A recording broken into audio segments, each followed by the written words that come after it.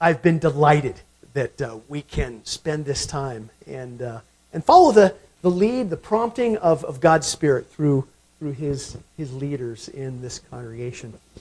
I don't think, my sisters and brothers, I don't think that there are two activities in the life of a follower of Jesus that can bring greater blessing than discipleship and prayer. I really don't. And making these two things a priority in our lives will bring it will bring blessing to us that I don't think is possible any other way. I think if I can say it this way, God perhaps reserves special blessings for those who are committed to discipleship and prayer. And a commitment to discipleship and prayer will also bring changes in our lives. Yeah, that dreaded C word, changes. You know, I heard someone debunk the idea that people don't like change. He said, change is not the problem. He said, it's what you lose with the change. Change is no big deal, but it's the loss that comes with change that we don't like. As we grow in a commitment to discipleship and prayer, it will change us. Habits and perspectives, our understanding of God, our relationships with others, how we see them, how we hear them, how we respond to them. Those are all good things. They will change. So let's not fear the loss of things in our lives that God wants to perhaps strip away or reshape or refine as we grow. So next Sunday we're going to turn our attention to prayer. And we are going to use, no surprise, as our primary text, Jesus' teaching about prayer in Matthew 6. Now there are a lot of prayer texts throughout Scripture, and we'll be certainly looking at those. But from the mouth of Jesus in Matthew 6 comes an invitation and I think permission to pray in a way that was certainly countercultural to his first hearers and could be countercultural to us as well, depending on our experience. The faith tradition that we grew up in, the way that we learned how to pray. I just think we're going to have a lot of fun learning together how to pray. And to get us going in that direction and a bit of an introduction, Heather Platt's going to come up this morning and tell you a little bit about her experience with prayer. Heather, thank you. Shall we grab this? You know, and I could even turn it on. Yes, I've been told that there is a button and you have a green light. Green light means good. Hey, good morning, everybody. Good morning. I'm really excited to get to talk to you about prayer this morning because it has changed my life. I grew up in the church, and prayer when I was a child was in Sunday school class. You fold your hands and close your eyes, which I think anybody that has spent any time teaching kids will tell you is helpful for getting them to sit still. But then as you get older, sitting still isn't so much the challenge. It's maybe getting out of that mode of this is the way I have to do prayer and learning how to do it in other ways. I've spent plenty of time over my life asking God for things in prayer. God, I need this. God, someone I know needs this. You know, those sorts of things. But a couple of years ago, Matt Granito suggested something that changed me for the better, that the Holy Spirit has used to really change me. And to get into that, I want to tell you a story from a couple of years ago. I was in Boston about this time of year for a work trip. It was for a conference. And I'd, gone through the conference and it was busy. But I had been practicing something called centering prayer. It's a contemplative form of prayer for some number of months at that point. And I'd made it a point through this conference to take time in the morning to practice. I got to the end of the conference. It was my last night in Boston. Got to go out for dinner by myself, which was kind of a treat because, again, it had been really busy. Had been connecting with lots of folks in various capacities over the course of the week. And I'm, was sitting at the bar at this restaurant and just closed my eyes after I, placed my order and was just like, wow. A couple of minutes later, the person that brought over my food was like, boy, you seem like you're glowing. And, what is it? I said, well, I practice centering prayer, and told him a little bit about it. And he was kind of like, oh, okay. Oh, you're one of those. Right? Yeah, it was not what I was expecting. And then, a little later in the evening, the other person that was working behind the bar came over, and we chatted for a little bit too, and I got to talk to her about it. So apparently, yeah, like I said, this practice had really changed my life in a way that people that I didn't know at all were like, what is up with you? My husband has commented a few times as well, mostly when I have gotten off track. It's been a busy season or something, and he's like, something's a little different. You're a little bit edgier. You're a little more, oh yeah, okay, I guess I've missed my prayer time for a couple of mornings. Yeah, it's been too long. And again, I just have to come back to the Holy Spirit is using this practice to change my life. It's sitting still for 20 minutes in the morning. It's saying, Holy Spirit, welcome. It's starting with a scripture, and then just sitting quietly. And when thoughts come, because they do, I have a busy brain. So that's not what I'm here for. Let it go. Again, very simple. This is not something that I have practiced perfectly or get just right. If you read the teaching on centering prayer, they suggest 20 minutes in the morning and 20 minutes in the evening, and I have not figured out that 20 minutes in the evening part. That's been a challenge for me. But that morning prayer time has been huge, and it has impacted my life in being able to slow down a little bit more. So a situation pops up at work, and I have this gut reaction. Well, nope, okay, that's a gut reaction. I don't have to speak out of that. I can slow down. Just one example that comes to mind. So again, prayer in various forms has been a part of my life for a long time, but just the recent foray into one particular form of contemplative prayer has been incredibly life-giving for me. And again, it's more about showing up and making time and the Holy Spirit changing me than it is about me doing anything perfectly or getting something right. So thanks. Thank you. Thanks, Heather. There should be some info in your bulletin about a prayer workshop that's going to be coming up the last Sunday of this month following our worship together. We'll get you some more information as we get that ironed out, but the date is there, and Patty Thompson is coming from our conference office, and she is someone who is very much a contemplative and is going to give us an opportunity to practice and experience together a prayer, a type of prayer that we can use in our lives on a daily basis, and the emphasis will be throughout the course of the week doing that prayer experience with 2 or 3 others. She's going to give us a lot more on that in the workshop. I hope that you can plan to stick around and be a part of that following worship that day. So, do the words on the screen look familiar? Boy, that's a good answer, because I would just be devastated if they didn't. So we have said from the very beginning of this series that our mission statement is all about discipleship, and I'm hopeful that there is no doubt about the sacrifice required of us individually and collectively if we're going to effectively fulfill that mission statement. If it's going to be something more than just the words on a piece of paper or words in our head that we have memorized. So we're going to spend a few minutes this morning remembering the main points that we have learned in these weeks of looking closely at the mission statement. And then we're going to close with some observations from what is probably a very familiar text. So, first thing, Applewood Community Church exists. It does.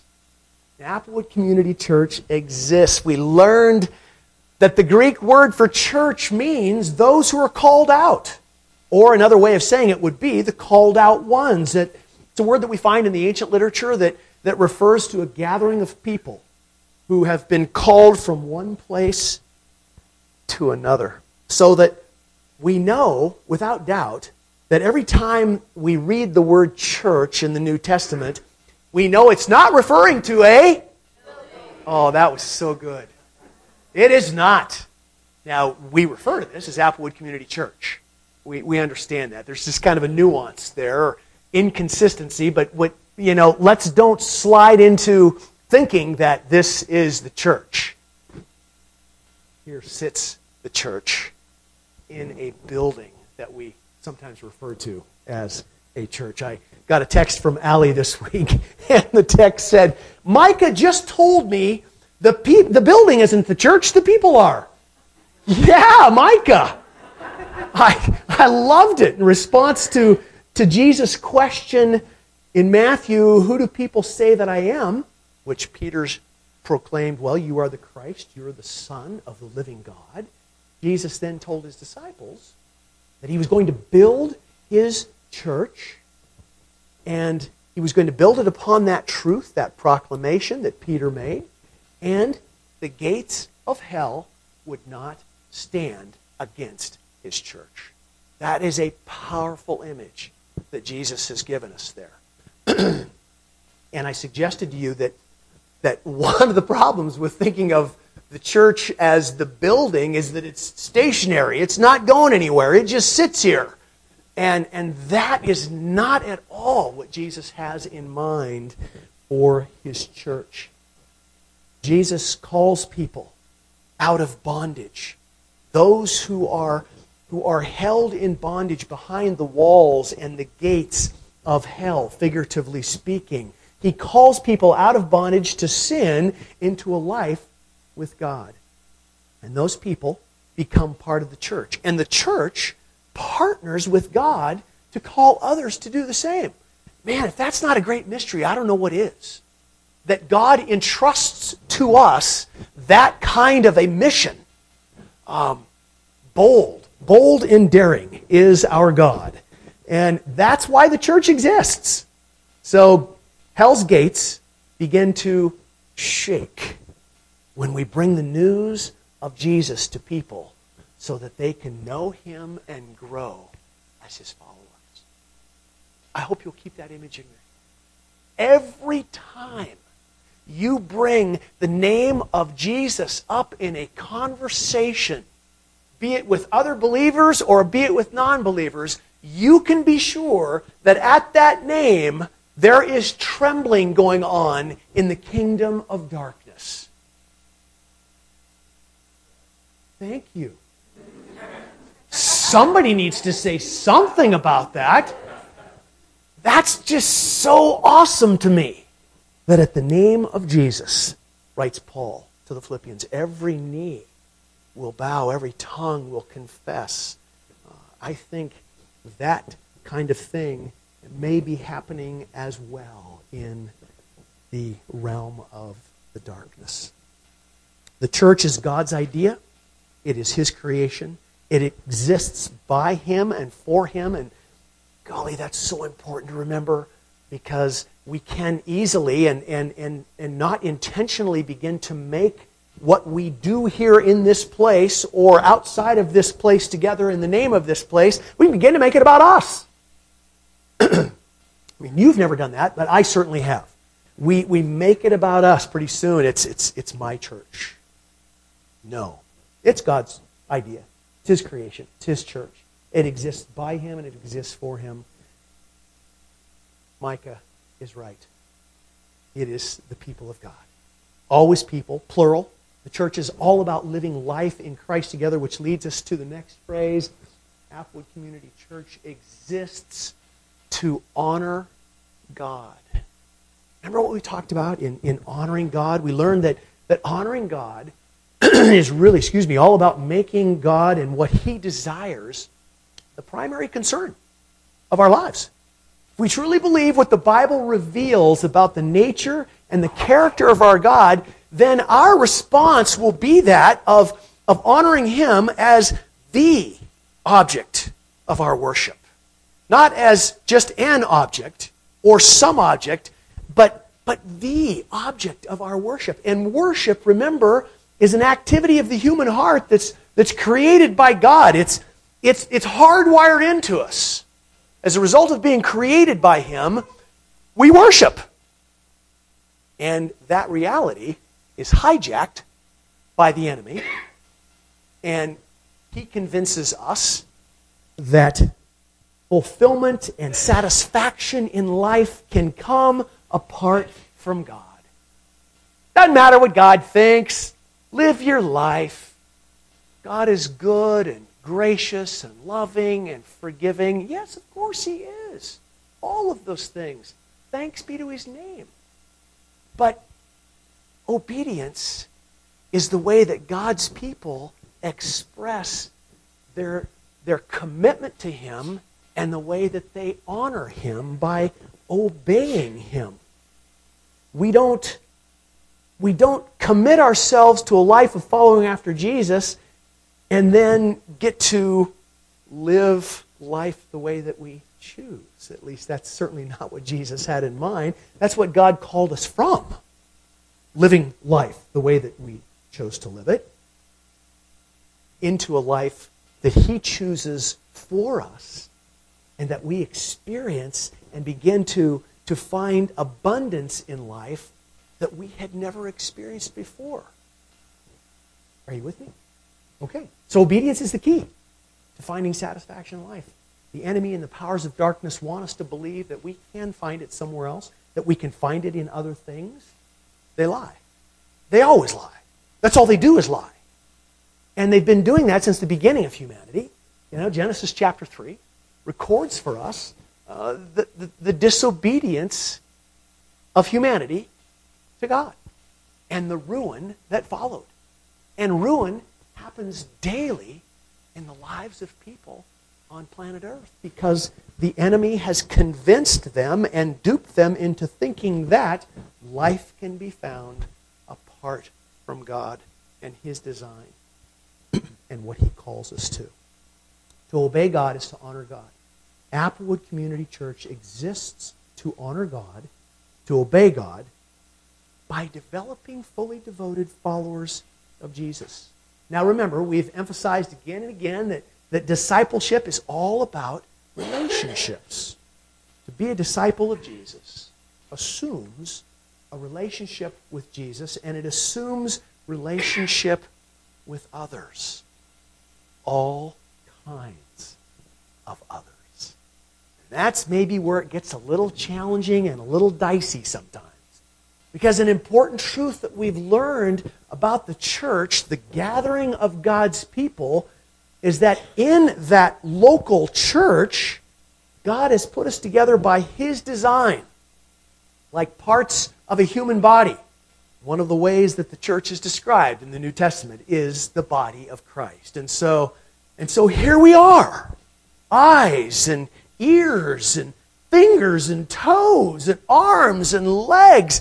And guess what? Some of us look better than others do in terms of, pretty eyes or not so pretty eyes, or good ears or not so good. None of that matters in the body of Christ. And we saw that in Romans 12. We see that in 1 Corinthians 12, where Paul says God has designed the body just the way he wants it. He gives gifts and he gives abilities just the way that he wants to. And he gets to do that because he's God. As many times as I've thought that God should consult me about some things, he doesn't. And my suspicion is he doesn't consult you either. And the beauty of that is that if God's people will live in a place of surrender, that was Romans 12 language, you remember, living sacrifices. We live in a place of surrender in order that we begin to experience this unity, this binding together of our hearts and purpose in life that becomes, I think, the single most powerful witness for Jesus in all of the world. The body is diverse by God's design, and it is beautiful. It is God's artwork. And oh, that the Spirit will give us the ability to see and understand the beauty in diversity. And there are others too. We are all others together in this place, but there are others, those who are not followers of Jesus. Not yet, anyway. Discipleship, remember, is a spectrum of growth. Got to start somewhere. It starts by becoming a follower of Jesus, and then becomes a life of following Jesus.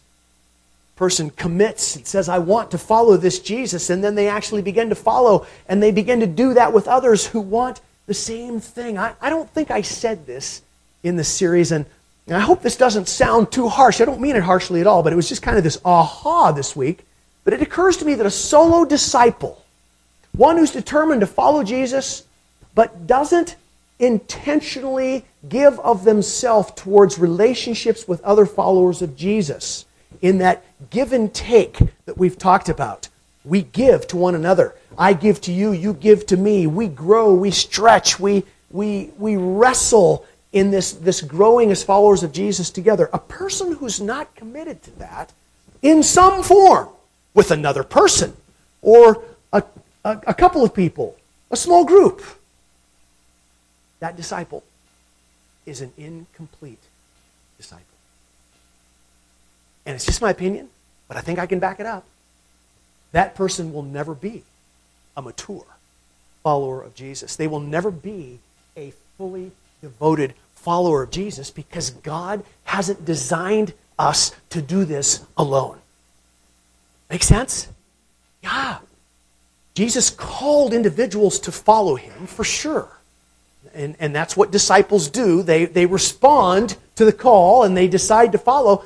But he never gave them permission to do it alone. They were always together. They were in 2s and 3s and 12s and many numbers. But the disciples are always together. There is such an important lesson in that. That this life, as we often say, is so much better when it's lived together. And I think it's more mature and complete as the Spirit uses that togetherness in our lives. Discipleship is a together activity. And so that leads us to the last couple of statements. We exist to honor God by developing fully devoted followers of Jesus Christ. So what are we developing? Followers. Fully devoted followers of Jesus Christ. The Holy Spirit of God, who indwells every follower of Jesus, speaks into and through his followers so that they can develop, grow, mature, change, which, as we've said, it's all a part of dying to self. We spent some time talking about that. It's a process that happens. We start to grow and mature and find ourselves on a pathway to becoming fully devoted followers when we are intentional about dying to self. And this is not physical death. That's much easier. I've told you that. Physical death, it's once and done. What we're talking about here is emotional and psychological death. The thing that keeps me from becoming a fully devoted follower of Jesus is me. And it's what keeps you from becoming a fully devoted follower of Jesus. You. Death to self is getting me and you out of the way so that we can focus on Jesus and become we, who he has called us to be. It's intentionally placing myself on the stage of life and living my life in such a way that the spotlight shines on God. That the applause and the praise goes to God. Because here's the humbling reality, brothers and sisters. He's the only one that deserves it. His existence, his life, his being is the only being worth shining a spotlight on. Because all of our beings flow from his being. Our life comes from him. There is not a breath that you and I take that is not from our God. And so our goal then becomes to die to self.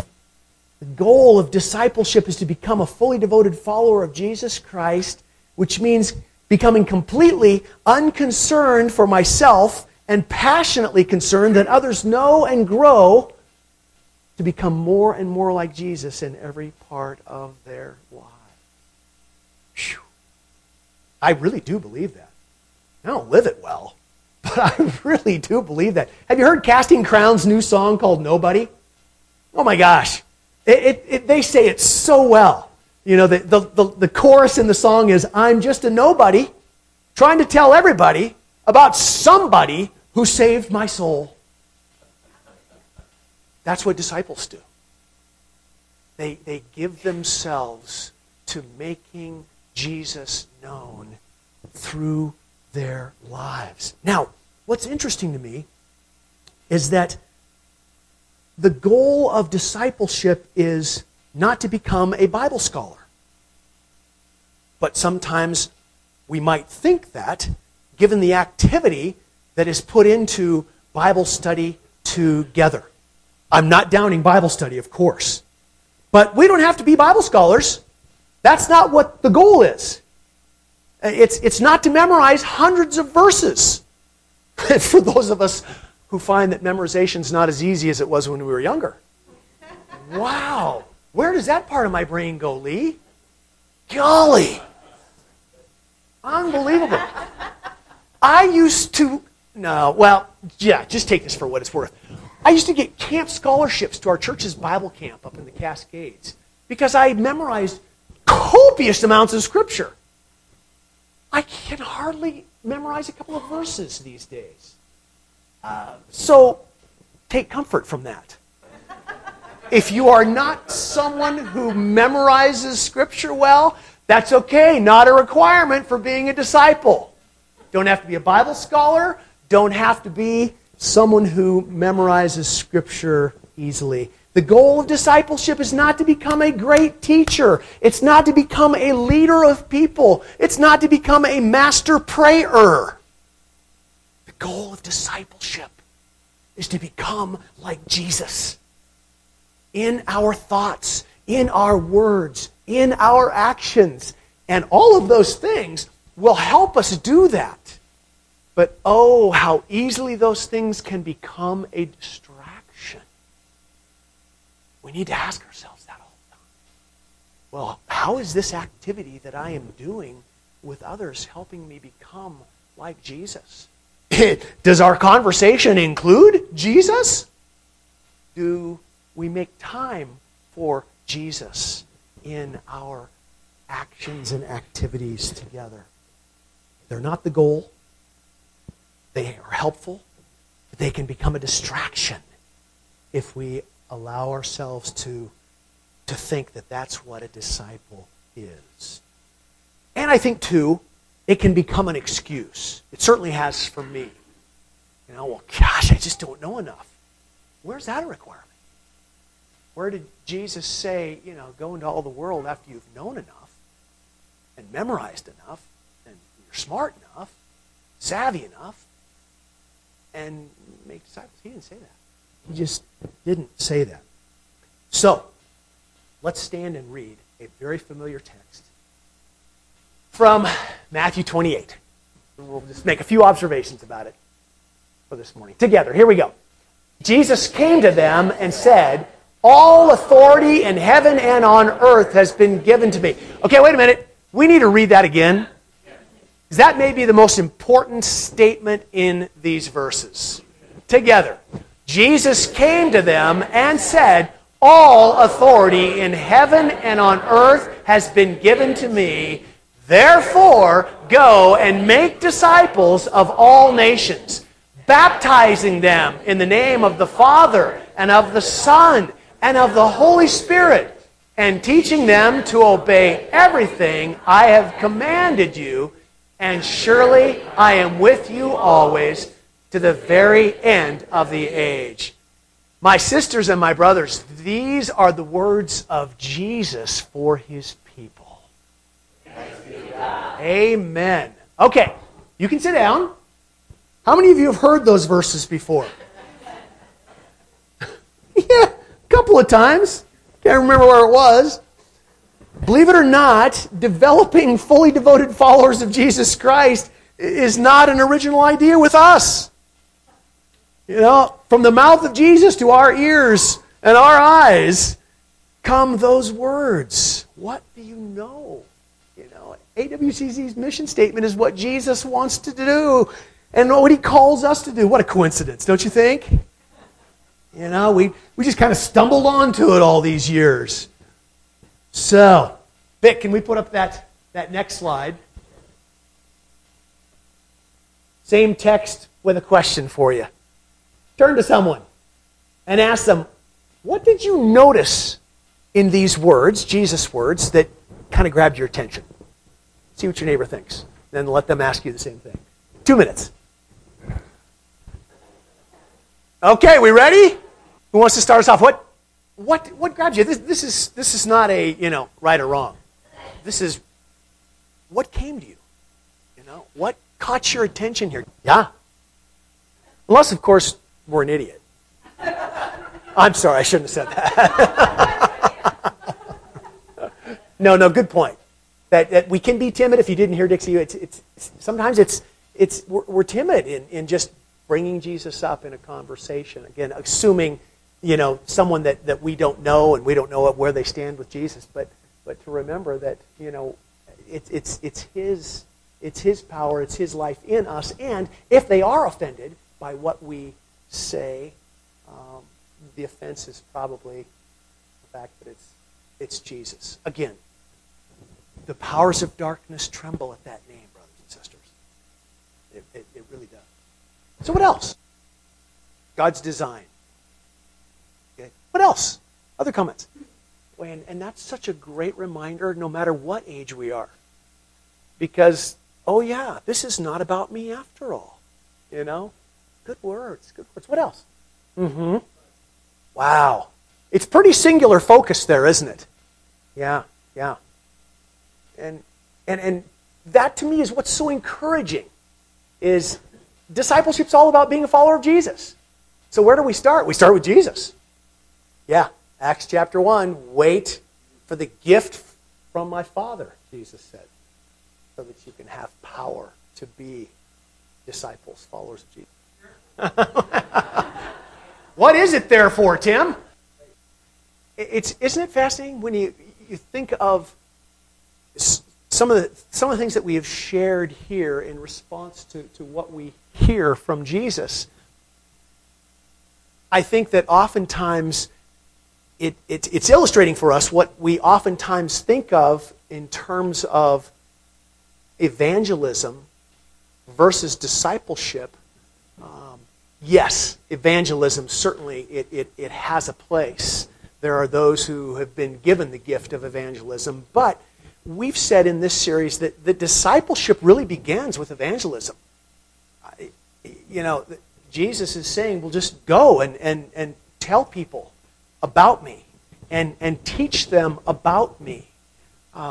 So there is a very real sense in which discipleship doesn't begin until a person has been told about Jesus. And then they have the opportunity to become a follower and begin to grow in that. But our greatest fears, I think, sometimes relate to that telling folks, bringing Jesus up. But if we don't get over that fear, then we're potentially depriving people of an opportunity to take the next step and become a follower of Jesus. And I don't say that in any sense, oh my gosh, if we don't tell people, they'll never know. God is bigger than we are. And that can be a comfort to us, but don't let it be an excuse to us to not experience the blessing and the joy of bringing Jesus up in conversations with people, just to see how they respond. Vic, can we put that next slide up? This is how Eugene Peterson gives us this text in the Message. God authorized and commanded me, says Jesus, to commission you. Go out and train everyone you meet, far and near, in this way of life, marking them by baptism in the threefold name, Father, Son, and Holy Spirit. Then instruct them in the practice of all I've commanded you.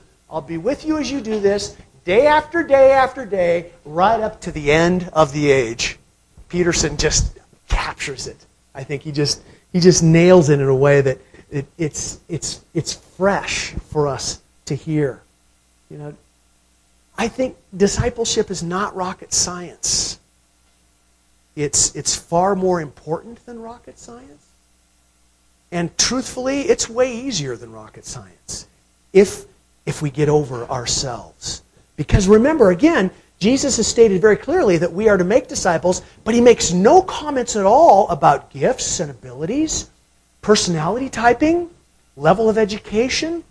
The only requirement, and really it's implied, is that we are followers ourselves.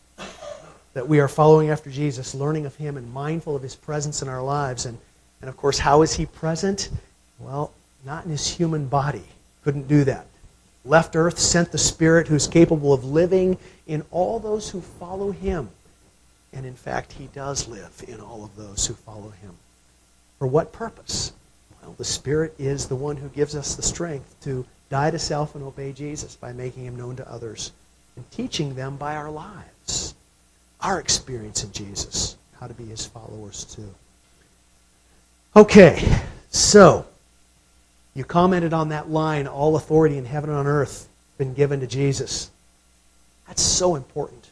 When we strive to make life, our daily lives, all about Jesus, we are doing so with the full authority and blessing of the God of the universe. Father, Son, and Spirit, working with us to see people change, leaving the chains of bondage of sin to follow Jesus with others who have done and will do the same. So I hope that we hear these words as important and urgent. Jesus would not have said them. Jesus would not have sent his followers out and, as Zach reminded us, warned them in Acts, don't do this until the Spirit of God has filled your life. Jesus wouldn't have said any of these things if they weren't important and urgent. So I want to close this morning with a story about one of the world's most unique sporting events. Each year, riders and their dogs race more than 1,000 miles for several days through the Alaskan snow from Anchorage to Nome. It's the Iditarod. The world's most famous dog sled race.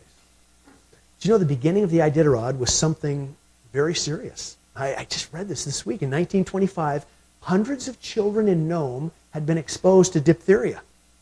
And at this point in history, children around the world were dying from diphtheria. It was a highly contagious disease.